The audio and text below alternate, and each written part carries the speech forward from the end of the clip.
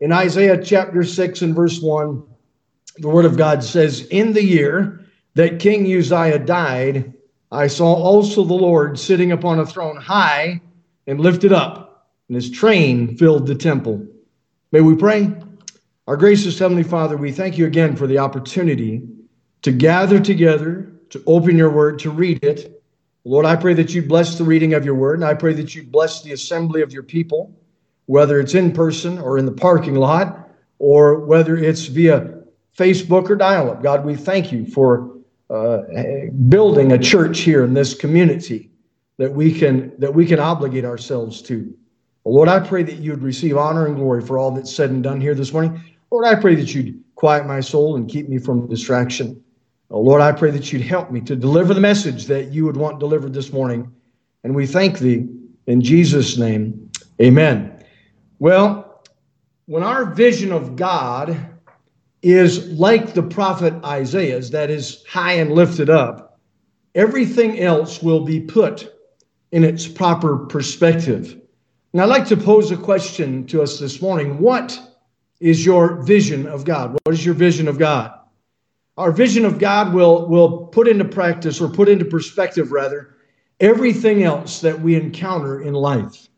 Number one, if you're taking notes, the first point would be this, that our vision of God will determine how we view everything. And underline that word view if you're writing that down. Our vision of God will determine how we view everything else. It will determine how we view life. I thought of what Isaiah said there in Isaiah chapter 6, verse 1. He starts off this chapter with "in the year." In the year. And I think about how we calculate the years. We celebrate birthdays. As a matter of fact, I forgot to do that this morning. And so right now, let me take a pause and wish Penny Shelton a happy birthday. Her birthday is on May the 18th. That's tomorrow. And then Helen McCallum. Helen, I hope you'll have a happy birthday as well. Her birthday is on the 20th of May. And I guess that would be Wednesday. And so wish these a happy birthday. But I guess that just fits right along with the theme of how we think of our lives in terms of years. And how I think it's interesting how Isaiah started this chapter. He said, "in the year." And when I saw that, I thought about what the sweet psalmist of Israel said in Psalm chapter 90. And you can take your Bibles and turn there and follow along with me if you like. But in Psalm chapter 90 and verse number 10, the Word of God says there, "the days of our years." You see that again. We see that reference to our years. "The days of our years are 80 years and 10. And if by reason of strength they be 80 years, yet is their strength labor and sorrow." And we would have to imagine that as we get older. I've experienced a little bit of this. I remember my father telling me one time the most exciting thing about getting old is when you wake up in the morning, you don't know what's going to hurt. Something new hurts every day. And I think that's what's being communicated there when it says, "yet is their strength labor and sorrow." But it just reminds us of how we calculate our years. And our vision of God will help us determine how we view life. Now God doesn't view life in the term of years. I think that's interesting. That he makes reference to it, and we as human beings we think of time as in the terms of years. But I think it's interesting in Psalm chapter 90, verse number 12, that the psalmist is now speaking to God again. He says, "So teach us to number our days." Now we number our years. We just mentioned a moment ago these two birthdays. Another year has passed for these two ladies. But the Lord teaches us, God teaches us to number our days. The Word of God instructs us. So teach us to number our days. Why? That we may apply our hearts unto wisdom. I don't know if I've ever told everybody this, but I know some of you know that several years ago I started calculating the number of days until I made it to 80 years and 10. That's 70 years old. And so I thought, well, the Bible's instruction is to number my days until 80 years and 10, that maybe I should do that. And so every day in my journal, I count down from, I started in the 10,000s and I went into the 9,000s and the 8,000s. And then just this morning, I wrote down in my journal, It's only 7,426 days until I turn 70 years. And then I think at that point, according to what the Bible instructs us there in Psalm chapter 90, then you start counting up. And so some of you in the church have started to count up, and praise the Lord for that. And because of the grace of God that you've been blessed that way. But the Word of God teaches us to think of our lives differently than we might think of our lives, than human nature might cause us to think of our lives. I think that we're truly blessed to live in a nation that has such an advanced medical science. That, along with a health conscious culture, I think has made reaching the 70 mark a very almost a non-issue. I mean, 70 years old is a lot younger than, even in my lifetime, is a lot younger than it used to be. So the fact that we have all this wonderful medical science and this fact that we live in such a health conscious culture, it has made living to that 70 mark kind of a non-issue. In fact, by God's grace, making it to 70 years, that's 80, is a very real prospect for many. And there's several in the church that have crossed that threshold and living very happily and healthy lives. And we thank God for that. But the psalmist, I really think here that the psalmist had, of course, under the divine inspiration of God, has the human condition quite accurate. Even at the fact that life is 70 years, and if by reason of strength 70 years, and God gives us long lives, there's many people that make it well past that 70 mark. But even at that amount of time is just a speck on the timeline of the timeless one. If we could somehow represent eternity on a timeline, it'd be an impossibility. But if we did our best to represent eternity on a timeline, we could draw the beginning of the line way down on the end of the building on one side, and we might draw a line across the whole building all the way down to this other side where we are standing in front of the window here. And if that line was to somehow in a poor way represent the timeline of eternity, and we think about the 70 or even 70 years on that line that represents eternity, you wouldn't even be able to see it, would you? And life that is lived to its fullest as a human being, 70 years or 70 years or 90 or 100 years old past the century mark, even that is just a speck on the timeline of the timeless one. The Heavenly Father laid the foundation for life by giving mankind two things. And I'd like to note them this morning, two things. First of all, God gave to mankind responsibility. He was placed in the Garden of Eden, if you were to look at Genesis 2:15, to dress it and to keep it. And that was God's responsibility that God gave to man. And then God gave the commandment concerning the tree of the knowledge of good and evil, that man was not to eat of that tree. He could have any other trees of the garden, but that tree he couldn't eat of that. And with that, God gave man an opportunity. God gave man a responsibility by putting him into the garden to dress it and keep it. But God gave mankind the opportunity by giving commandment concerning the tree of the knowledge of good and evil. Every person who has a relationship with God, and by the way, there's only one way to have that. There's only one way to have a relationship with God, and that is to place your faith and trust in Christ and in Christ alone as your only hope of that relationship with God in time as well as for eternity.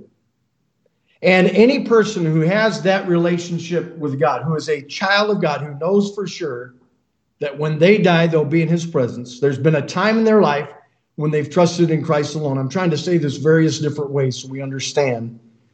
But every person who's placed their faith in the Lord Jesus Christ has a responsibility to serve and to honor God.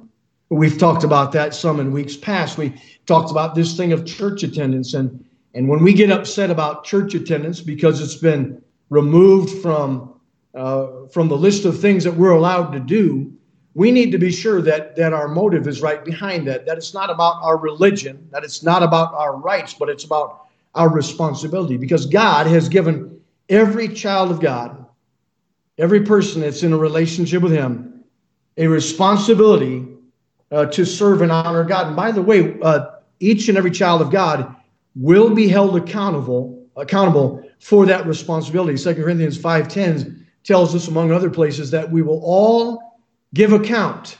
We'll all give account. Now, beside that responsibility, just like God gave to Adam in the Garden of Eden, we have an opportunity, and we've been given an opportunity to love and obey God of our own free will. And that is exactly what God gave to mankind in the Garden of Eden.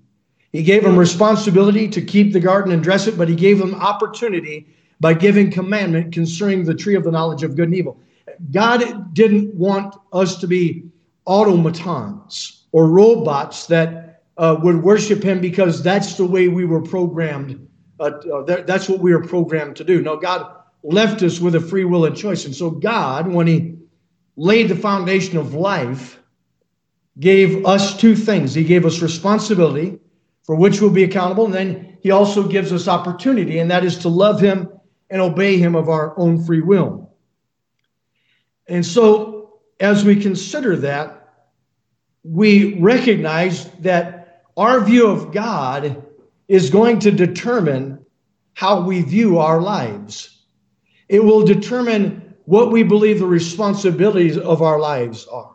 We will view, as we view God, it will determine how we view the opportunity of our lives, how do we exercise our free will and choice. And so our vision of God will first of all determine how we view life. Second of all, our vision of God will determine how we view sin. Look at Isaiah chapter 6 and verse number 5. And what Isaiah is seeing here is, first verse, he's seeing God high and lifted up. And the word of God says that the Lord sitting upon a throne and his train filled the temple. Now, I think some of our folks know, maybe not everybody knows. Maybe if you're listening this morning, you didn't know. But that symbology, that picture of the train filling the temple, the king in his kingly robe, his train, is what that's speaking of. And what Isaiah is seeing here, he's seeing the Lord. He's seeing the Lord and his kingly garb in a train that fills the temple. And in the days when kings ruled the earth, when a king would conquer another king, he would cut off the hem of that king's garment. That hem contained the crest, perhaps you might call it, of that king's family. And the conquering king would cut off the crest of the conquered king, and he would sew it to his own train. And so the idea is that the train, the kingly garb, the longer it was, the more conquering the king. Well, we see the Lord Jesus as King of kings and Lord of lords. There's no higher king. There's no more conquering king than the Lord Jesus Christ. And so his train fills the temple. And so this is what Isaiah is saying. He's seeing God high and lifted up. In verse number 5, now in perspective, as Isaiah sees God high and lifted up, he sees himself. And here's what he says: Then said I, woe is me, for I am undone, because I am a man of unclean lips, and I dwell in the midst of a people of unclean lips, for mine eyes have seen the King, the Lord of hosts. And so our vision of God will determine how we view sin. A low view of sin may be evidenced by things such as a lack of conviction about sins, a little or no motivation to obey the Word of God, may result in an absence of shame from inappropriateness. And I think that's probably one of the things that, if you've lived any amount of time, you recognize that there just doesn't seem to be any awareness of appropriateness in people's lives anymore. Even in my short lifetime, I look at the styles and I look at the things that people would not dare, even just moral people would not dare to do 20 years ago. Now it's common practice. You know, it just amazes me. We've lost our blush. Why is that? Because we have a low view of God. A low view of God may result in carelessness concerning things that are irreverent toward a holy and righteous God. And we don't blush and we don't cringe when we hear God's name used in vain, for example, or we're watching some show and it's irreverent towards God, or we make light of the things of God. We make fun of the things of God, you know. And that's what happens when we get a low view of God. When we have a low view of God, we reverse things and we change the Creator who created us in His image into a God that fits into ours. You see, that's what I'm talking about. When we have a low view of God, we reverse things. We change the Creator that created us in His image into an image that fits better into ours. And I would say that there's many Christians that I've met that are in that category. You're hard-pressed to find a person in the United States of America, whether that's out west here or down south or in the Midwest, you're hard-pressed to find a person that says, no, I don't believe in Jesus, or there's never been a time in my life when I've asked Jesus to save me. Most people say I do that all the time. And that's a reason for concern, because Jesus died once for all, and once is all it takes. And so we've got to be mindful of that as we talk to people, that not everybody who names the name of Christ is a child of God. And it's born out of a culture, I guess, that at least has spiritual interests. I believe we live in a post-Christian era, but there's still that culture in America. But people in America, Christians in America, they want the benefits of salvation without any of the responsibility. And so what we do, we get a very low view of God. And what we do then is we begin to change the image of the Creator that created us in His image into a God that fits into ours, a God that accepts our sins, a God that overlooks the little things that we do, what we might even call them non-essential things. But that's what happens when we have a low view of God. And when we see God, we don't see Him high and lifted up, and we don't see ourselves as we ought to see ourselves. You know, Romans 3:23 says, for all have sinned, and what does it say? Come short of the glory of God. And when we have a short view of God, when we have a low view of God, it brings God down to our level, and we begin to believe that we measure up. I measure up okay with God, when the fact is we don't. Ladies and gentlemen, saved or unsaved, I hope that today we'll be reminded that we'll get a proper view of God. We'll see God high and lifted up, and we'll be reminded of how evil we are. We have got to see ourselves as evil. The heart is deceitful above all things and desperately wicked. I've had people in recent months tell me, as I've preached the Word of God and challenged them to be sure that they're in compliance with God's Word, I've had people, Christian people, tell me, listen, I'm not carnal. Well, not even the Apostle Paul would say that. He said exactly the opposite. He said, I am carnal, sold under sin. And ladies and gentlemen, we have got to have a view of God that leaves us in the same position as Isaiah. We find Isaiah in Isaiah chapter 6 and verse number 5, where when we view God, we say, woe is me. And if you're listening or watching this morning, you've not yet trusted Christ as your Savior, you need that in your life. You need to get a view of God that brings you to the point where you recognize, woe is me, for I am a soul undone before a holy and righteous God. I'm a man of unclean lips in an unclean generation. May God help us this morning to view life and to view our sin with a proper perspective with God. You know, other people are not our standard. And I think that's the problem in Christianity sometimes, is that when we set our standard, we look at the world and we say, well, we're not that bad. And we set ourselves a certain distance from the world, and we justify ourselves because of that, and we compare ourselves amongst ourselves, and the Bible says that's not wise. In the letter to the Corinthians, when we make a comparison of ourselves to anything or anybody, it ought to be the God that created us into His image. And we ought to look to that God that created us in His image and see Him high and lifted up, and then recognize that we've wandered a long way from His image. We've brought Him down to our level. Took Him out of His rightful place and come short of the glory of God. And so our vision of God will help us how we view sin. It'll determine how we view sin. Our vision of God will help determine how we view death. It's interesting to me how a pandemic will help people to consider death a little bit more.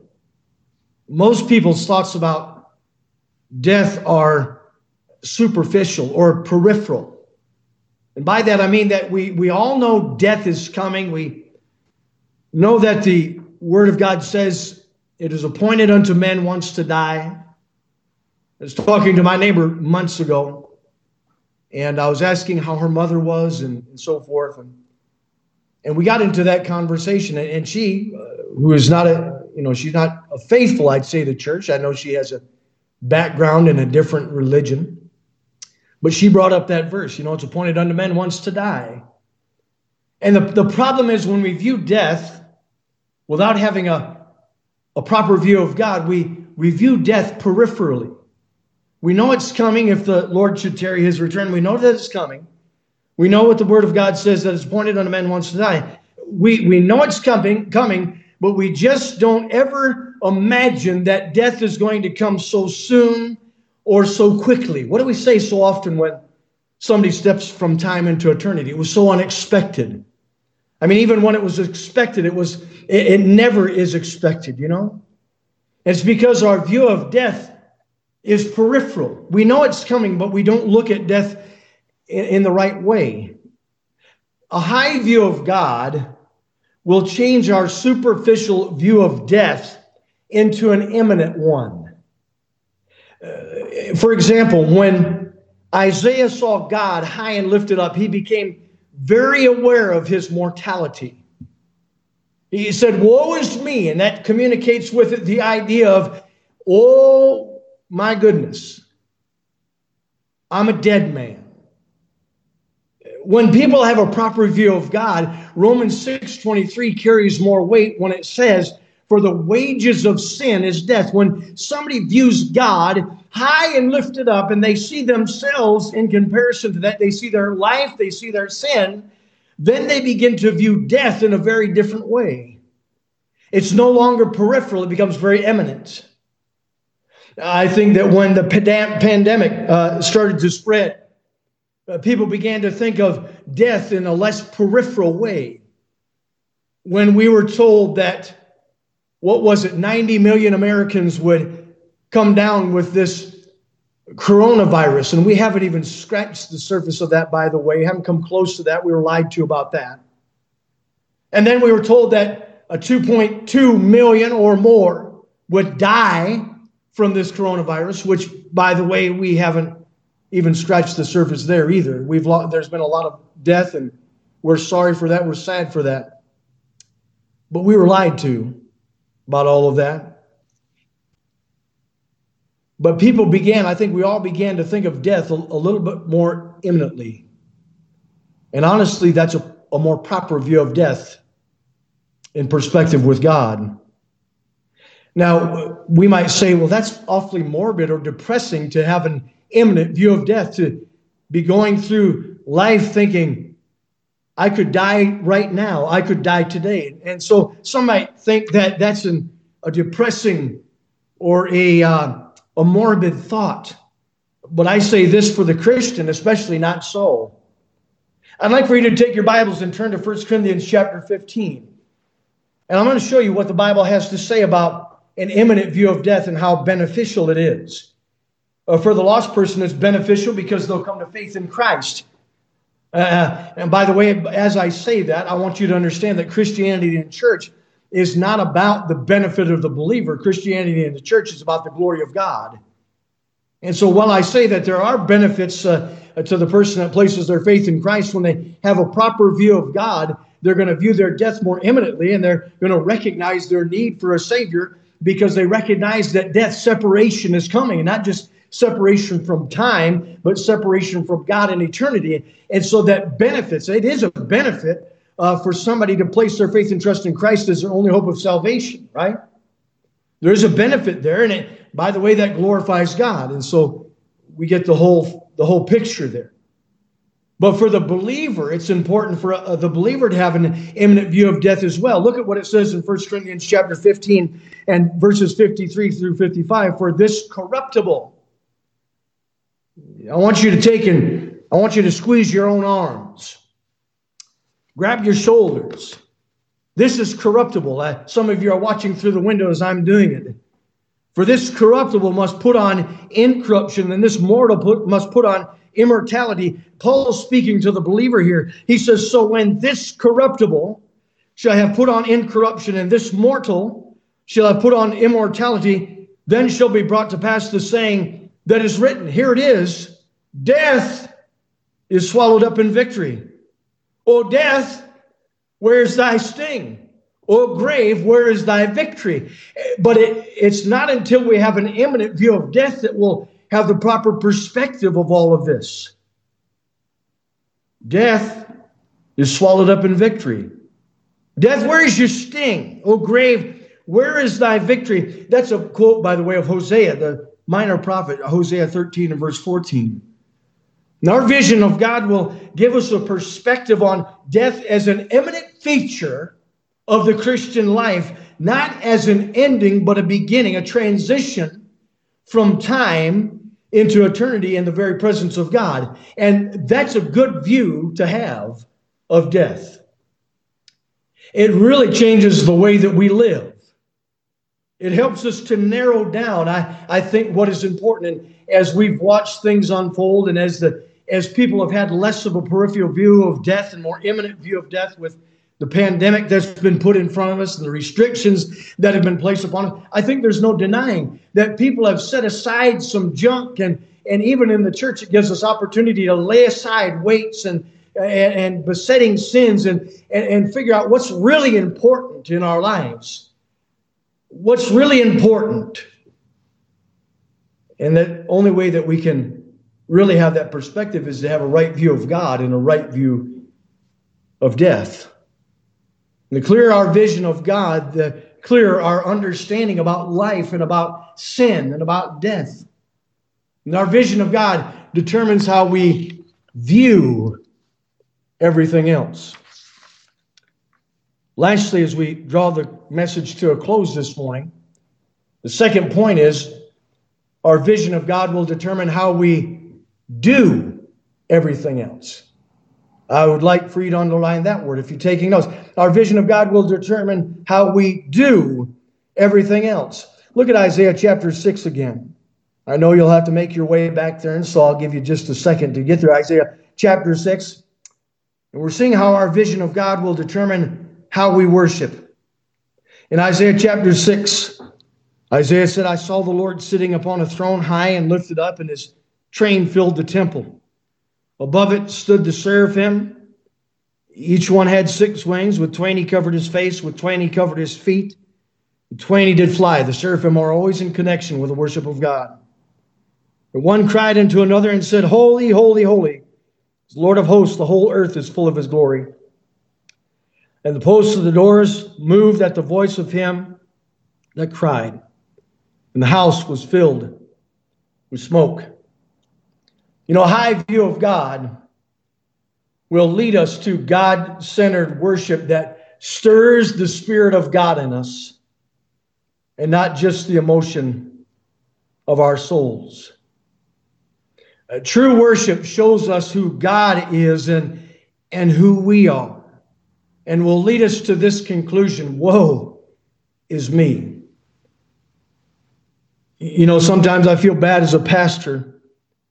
And it's in my humanity, I guess, when I know that the Lord wants me to deliver a message that I know might leave a person feeling, woe is me. But you know, that's where true worship ought to lead us. True worship ought to lead us to have a view of God and a view of ourselves that says, woe is me. Woe is me. I'm a soul undone. True worship ought to lead us to a decision and a commitment. That's why we give an invitation at the end of the services. And our vision of God will determine how we worship God. Whenever you see somebody worshiping God, they're on their faces. And I think that's a good indication of a proper view of God, and that proper view of God determining how we worship on our faces before God. It'll help us determine how we evangelize. When we worship a great God who's high and lifted up, we won't be able to help but to go talk about that great God to other people. And so a proper view of God, when we see God high and lifted up, we'll want to go and talk about that great God, a warning to those that have not yet trusted in Him, and an encouragement, edifying to those who are saved and trying to live for Him. We will change the way that we evangelize when we have a proper view of God. We'll want to carry the message of that great God to our community, our city, our state, our nation, and to the world. And that's what's going to happen if we have a proper view of God. We're going to tie this in with Isaiah chapter 6 and verse 8, because as we see the story unfold, here's Isaiah. He has this vision of God. He sees God high and lifted up. He recognizes or sees himself in perspective of that high and lifted up Creator, the Almighty, the God of heaven. He says, "Woe is me, for I am a soul undone, because I am a man of unclean lips." And then right after that, we see that God is talking here in verse number 8. He said, I heard the voice of the Lord saying, "Whom shall I send, and who will go for us?" What did Isaiah say? "Here am I, send me." Do you see that? That having that proper view of God will determine how we worship. It'll determine how we evangelize. And I'm going to tie this in here as well, because it's more than just about evangelism. It's about discipleship. Our discipleship or our evangelism will result in the opportunity not just to tell Christ or to tell others about the Savior, but to tell others about how that the Lord Jesus Christ is Lord of all, and how we ought to grow in the grace and knowledge of our Lord and Savior Jesus Christ. And so again, the Lord says, I heard a voice from the Lord saying, "Whom shall I send, and who will go for us?" Who's going to go talk about that great God to a lost and dying world? Who's going to tell them how to grow in the grace and knowledge of that God? Not just about God, but to know that God. And Isaiah said again, "Here am I, send me." So a proper vision of God will help us determine how we worship, how we evangelize, how we disciple. It'll also help us to determine how we serve. Our discipleship will produce servants of Christ that are equipped for the work of the ministry. That's the purpose of the church. God has graced Liberty Lake Baptist Church with everything they need to teach believers how to live a Christ-centered life. God has equipped this church with everything that it needs to grow.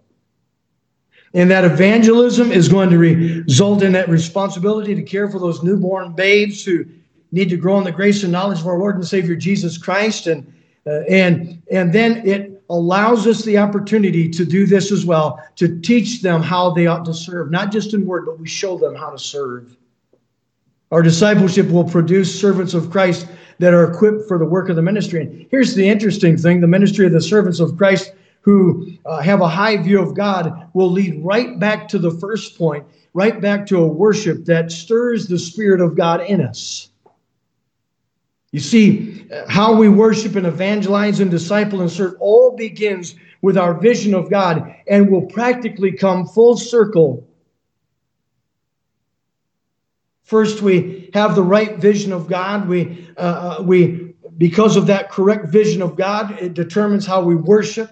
It determines how we evangelize. It determines how we disciple. And it determines how we serve. And then it goes right back to worship. And it goes round and round and round. And that's the way God intended for it to happen. It's not a linear thing. It's a circular thing. One is intended to feed the other. Let me explain it this way. Our worship, out of our worship will flow our evangelism. You see, when we learn of that great God, we'll want to tell of that great God. And out of our evangelism will flow our discipleship, because you can't teach something to somebody who doesn't know the Lord or have a relationship with the Lord in the first place. So out of our worship will flow our evangelism. Out of evangelism will flow our discipleship. Out of our discipleship will grow our service. And out of our service will grow our worship. Will strengthen our worship. And it just goes round and round and round. And I want you to pay attention to the order there. Because our view of God will determine how we do everything else that we do as Christians, as a church, and everything else.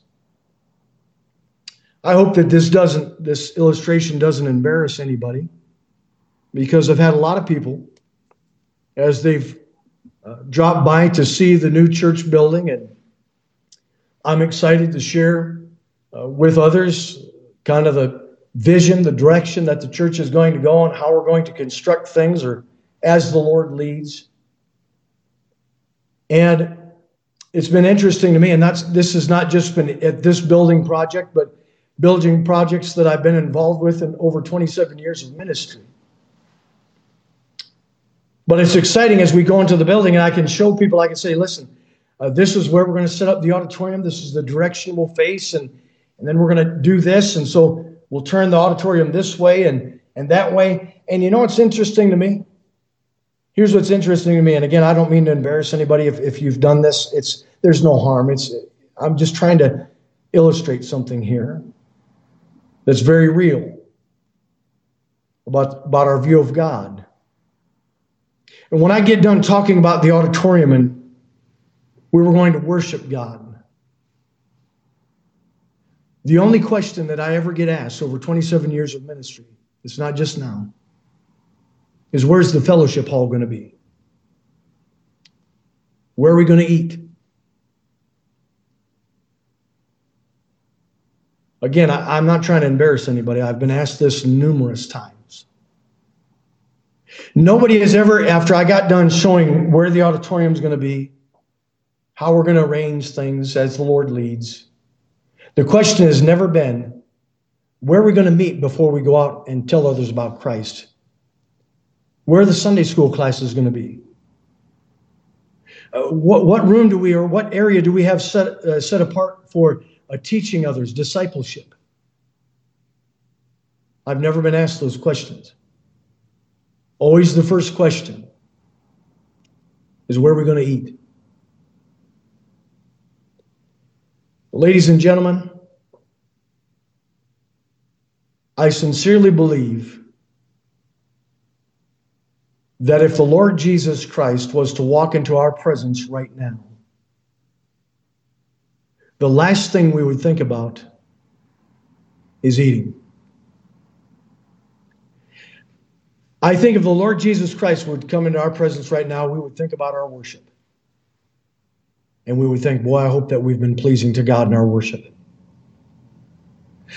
I think if the Lord Jesus Christ was to walk and stand in our presence, whether you're here at the building or listening in on the telephone or watching on Facebook Live, if Jesus Christ was to walk in our presence, I think we might be concerned about our worship. Well, I hope I've been pleasing in my worship. I think we'd be concerned about our evangelism.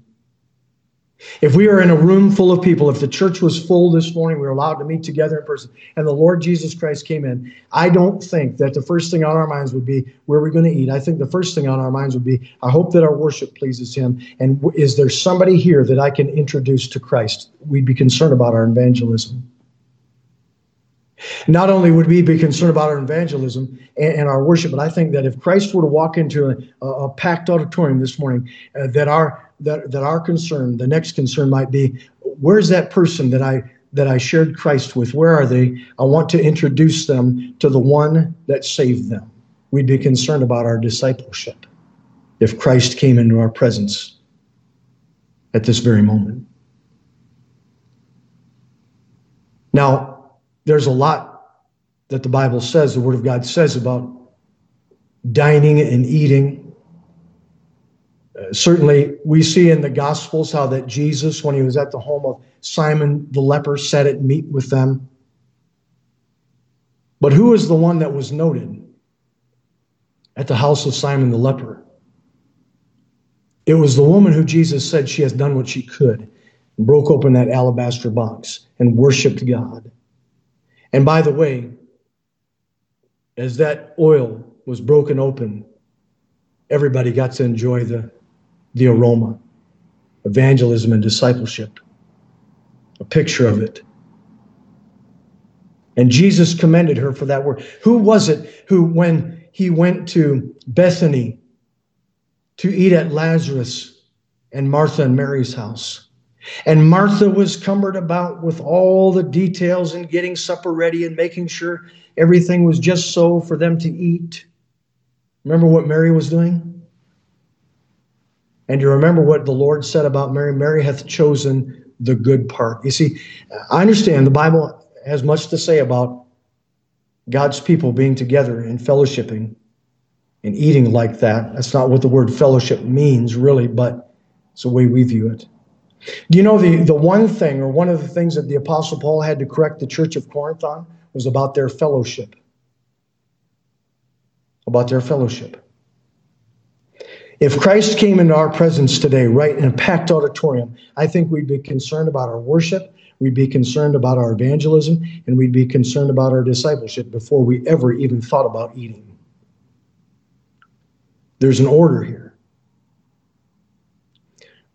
We need to get a higher view of God. When we think about constructing this place, this rundown old building, we need to have a high view of God.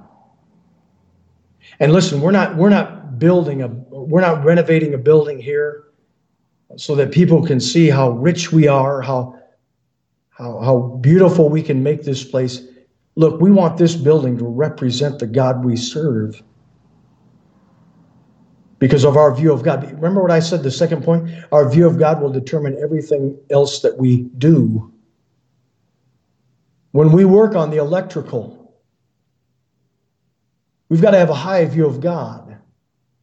When we paint the walls, we've got to have a high view of God. When we spray wash the exterior and spray for weeds and cut down weeds with a weed whacker, we've got to have a high view of God so that it will determine how we perceive and look at everything else. May God help us to do that. May we as believers give God a good name in this community so that others can have a right perspective of God. See God high and lifted up, and then see themselves in perspective with God and say, woe is me, for I am a soul undone. I need a Savior, Jesus Christ, and can come to faith in Christ, and then have a hunger to continue to see a high view of God. God high and lifted up, and have a desire, a hunger and a thirst for righteousness, to know the God of heaven. And not just because the preacher says it from the pulpit or because the teacher says that's what we ought to do, but because they see how we live our lives in perspective of that high and lifted up God, because our vision of God will determine how we view everything else, and our vision of God will determine how we do everything else. You see, the clearer our vision of God, the clearer our understanding.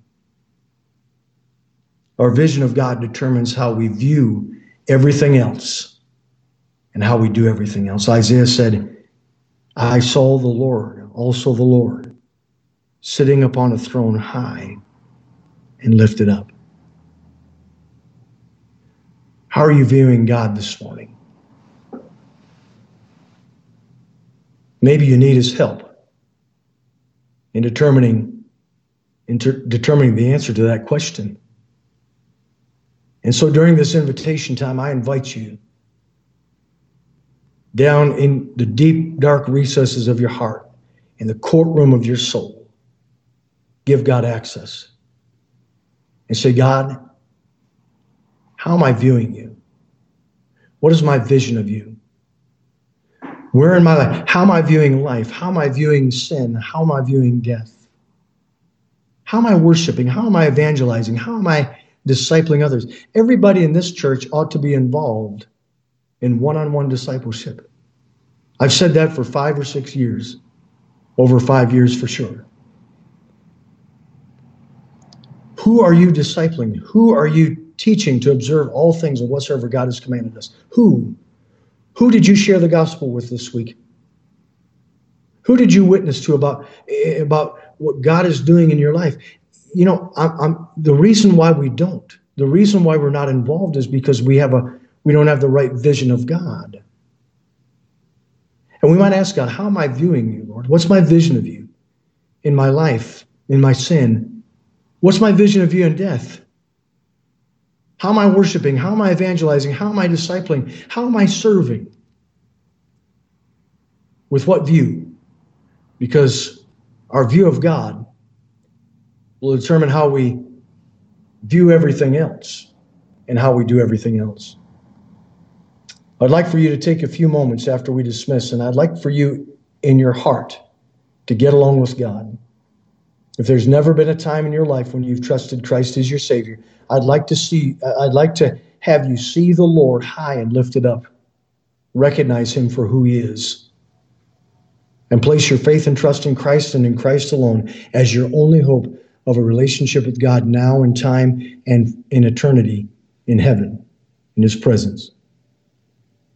If you're a Christian here today, there's been that time in your life, you know that you're saved. I'd like to invite you to spend some quiet time with the Lord. Say, Lord, how am I viewing you?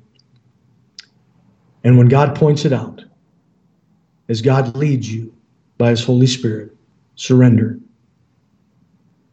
Give it to Him. Make a determination and a commitment to have a higher view, higher vision of God. Once you do that, after we close in prayer, Father, we thank you, Lord, for your goodness. We ask your blessing. Lord, help us to view you properly. I pray, Father, that we would see you high and lifted up. And Lord, that you'd help us to get things in perspective. Help us to get the proper perspective on life. Help us to get the proper perspective on sin, on death. And there's other things, Father, that we could have listed, but we don't have time to do today. Father, help us to have a proper perspective, a proper vision of you in what we do. Our worship, our evangelism, our discipleship, and our service. God, help us. Change us, turn us, Lord. Convict us, comfort us, and help us to realize that we can know you and we can be employed in your service. We thank you. We love you in Jesus' name. Amen. Well, thank you for meeting with us this morning. I hope that this message has been a challenge to you as it was to me.